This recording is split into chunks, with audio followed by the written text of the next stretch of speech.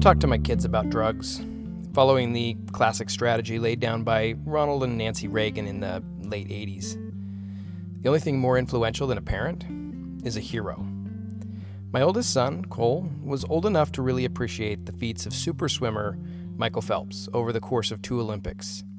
He was also the right age to be completely crushed by Phelps' admission of pot smoking at a party. To this point, I have never talked to my kids about my own drug use. Why delve into my own embarrassing past when folks like Michael Phelps and Miley Cyrus can manage these lessons for me, right? Well, the easiest answer is that celebrity very rarely ever imitates reality.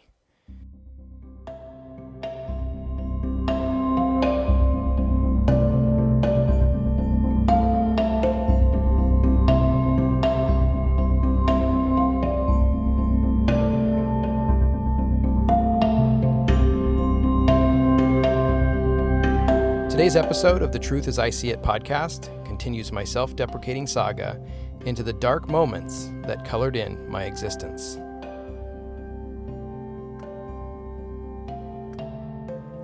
I don't remember exactly when the panic attacks started, but they were incapacitating.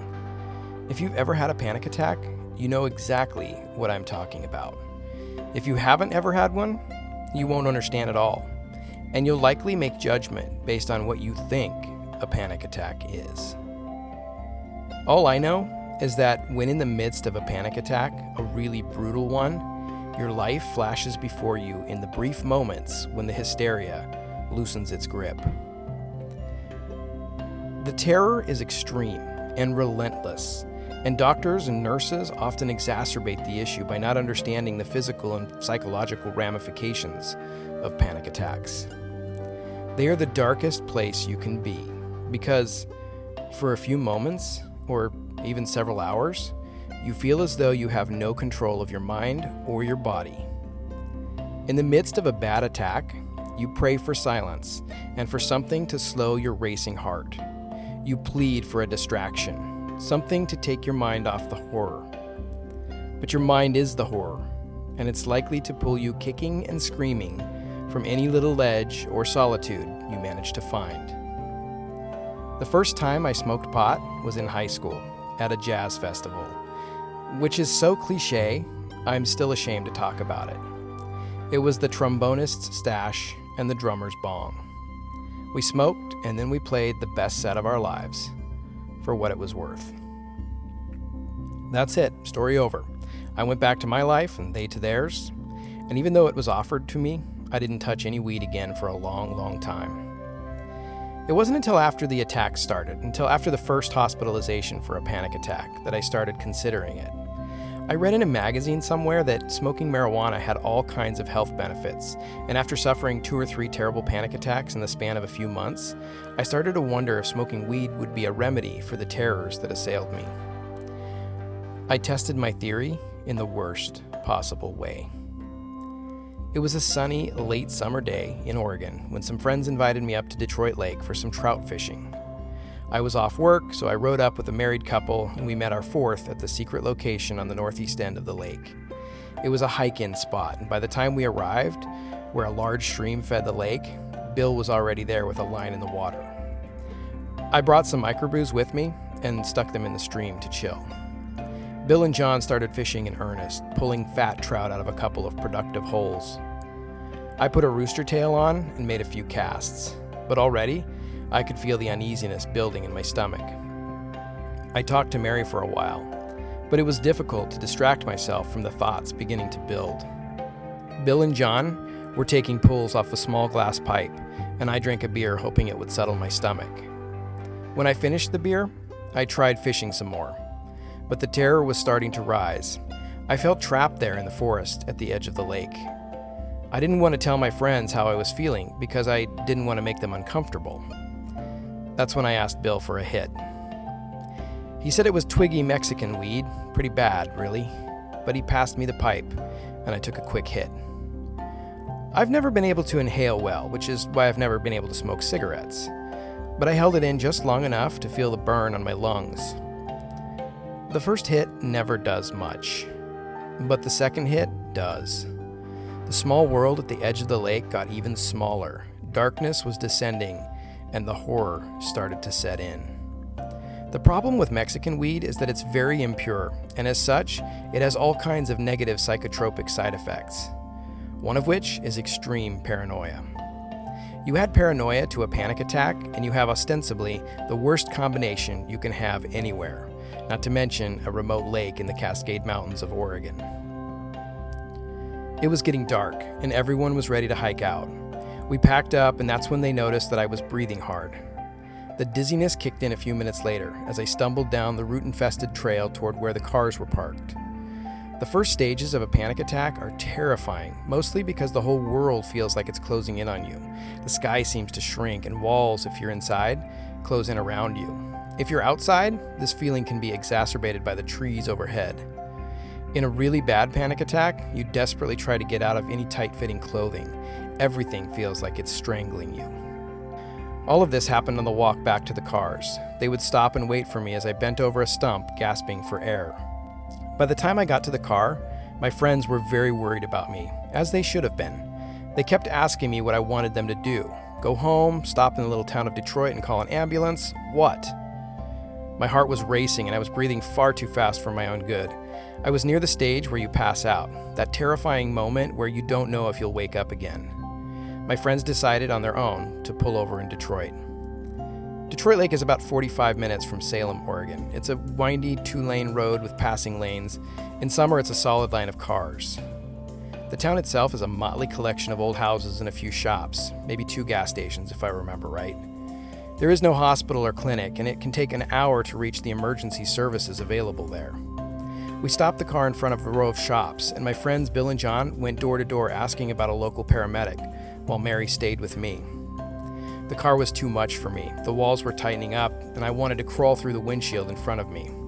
I finally opened the door, and still breathing hard, I crawled into the middle of the big parking lot and laid down to look up at the stars. This diversion helped me for a while. The sky was wide and dark, but full of stars. For a few minutes, I did not feel like I was being strangled. Mary held my hand and looked worried. And there is no way to communicate your emotions or feelings in a panic attack. You either understand it or you don't. You either know what it's like to have your mind turn into a complete horror show, or you just look at someone going through it like it's the strangest thing you've ever seen. And it is. You wonder if the person is dying, having a heart attack, a stroke, something physical that you can treat the symptoms. But it's a mind attack, and it can't be treated externally. A paramedic arrived finally and took my vitals. Upon seeing my blood pressure and blood oxygen levels, she called an ambulance. She couldn't give me anything immediately, so she sat on the other side of me in the middle of that big parking lot and held my other hand. It took 45 minutes for the ambulance to arrive from Salem, and by then, the attack was starting to recede. But they loaded me up all the same and began the long drive back to Salem, to the nearest hospital in Stayton. I remember being strapped to the gurney in the ambulance while another paramedic checked the computers overhead for my readings. I asked her if I was going to be okay. "You're going to be just fine," she said, mechanically. A few minutes later, I overheard her say something to the driver and passenger. "His blood oxygen levels are spiked," she said. "Pick it up." This is not the thing you tell a person having a full-blown panic attack. After the first or second attack, a doctor once told me that breathing into a brown paper bag would do nothing to help the symptoms. Also not something you ever tell a person prone to panic attacks. You see, breathing into a brown paper bag takes your mind off things. It also limits the amount of oxygen you're getting because you're breathing in some carbon dioxide. Another doctor told me that's the worst thing he's ever heard a doctor say to someone. He told me to breathe into a paper bag or do whatever I had to do to figure out what triggers panic attacks. When I was in that ambulance, time seemed to go on forever. The 45-minute ride seemed like an eternity. When we finally arrived, they brought me into emergency, and a doctor checked me out and asked me what I did that night. I told him I smoked some pot and drank some beer. He just smiled at me. "I'm going to give you a sedative," he said. "I'd recommend staying away from pot next time." I smiled back at him and drifted off as they injected me with something to completely relax me. In a few hours, my blood oxygen levels and blood pressure normalized, and I woke up to my wife standing over me with a worried look on her face. I looked up into those big blue eyes and told her I was sorry, that I was just trying to see if something would help me through these stupid panic attacks. She was not amused, not by a long shot. Eventually, I learned to control my panic attacks. I began to understand the triggers and the emotional setup. I learned to occupy my mind with different thoughts rather than let the horrors take control. It wasn't easy, but it sure made life easier, especially for my wife, who really didn't understand what I was going through. Lucky for me, she just loved me through all of it. Many people are uncomfortable talking about panic attacks. They have a stigma. Panic attacks are a mental health issue, and as Americans, we don't want to talk about them or anything related to that. And that's just sad. Panic attacks are part of who we are. They are not an anomaly, and people who suffer from them are not weirdos or pariahs. They're our friends, our brothers, sisters, husbands, wives. They're normal people like you and me.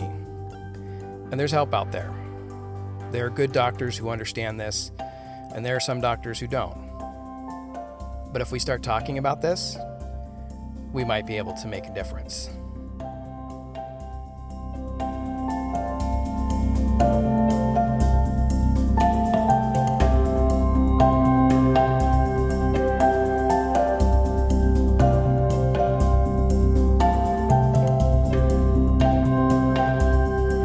This podcast was produced by Akamafia Productions. Any relationship to real events or people is probably not a coincidence. Though in this particular story, the names of my friends were changed to protect their identities. These words and memories are my own and may contain traces of the truth. Music, as always, by Kevin MacLeod of Incompetech.com. You can catch the entire first season of the Truth As I See It podcast on SoundCloud. Thanks for listening.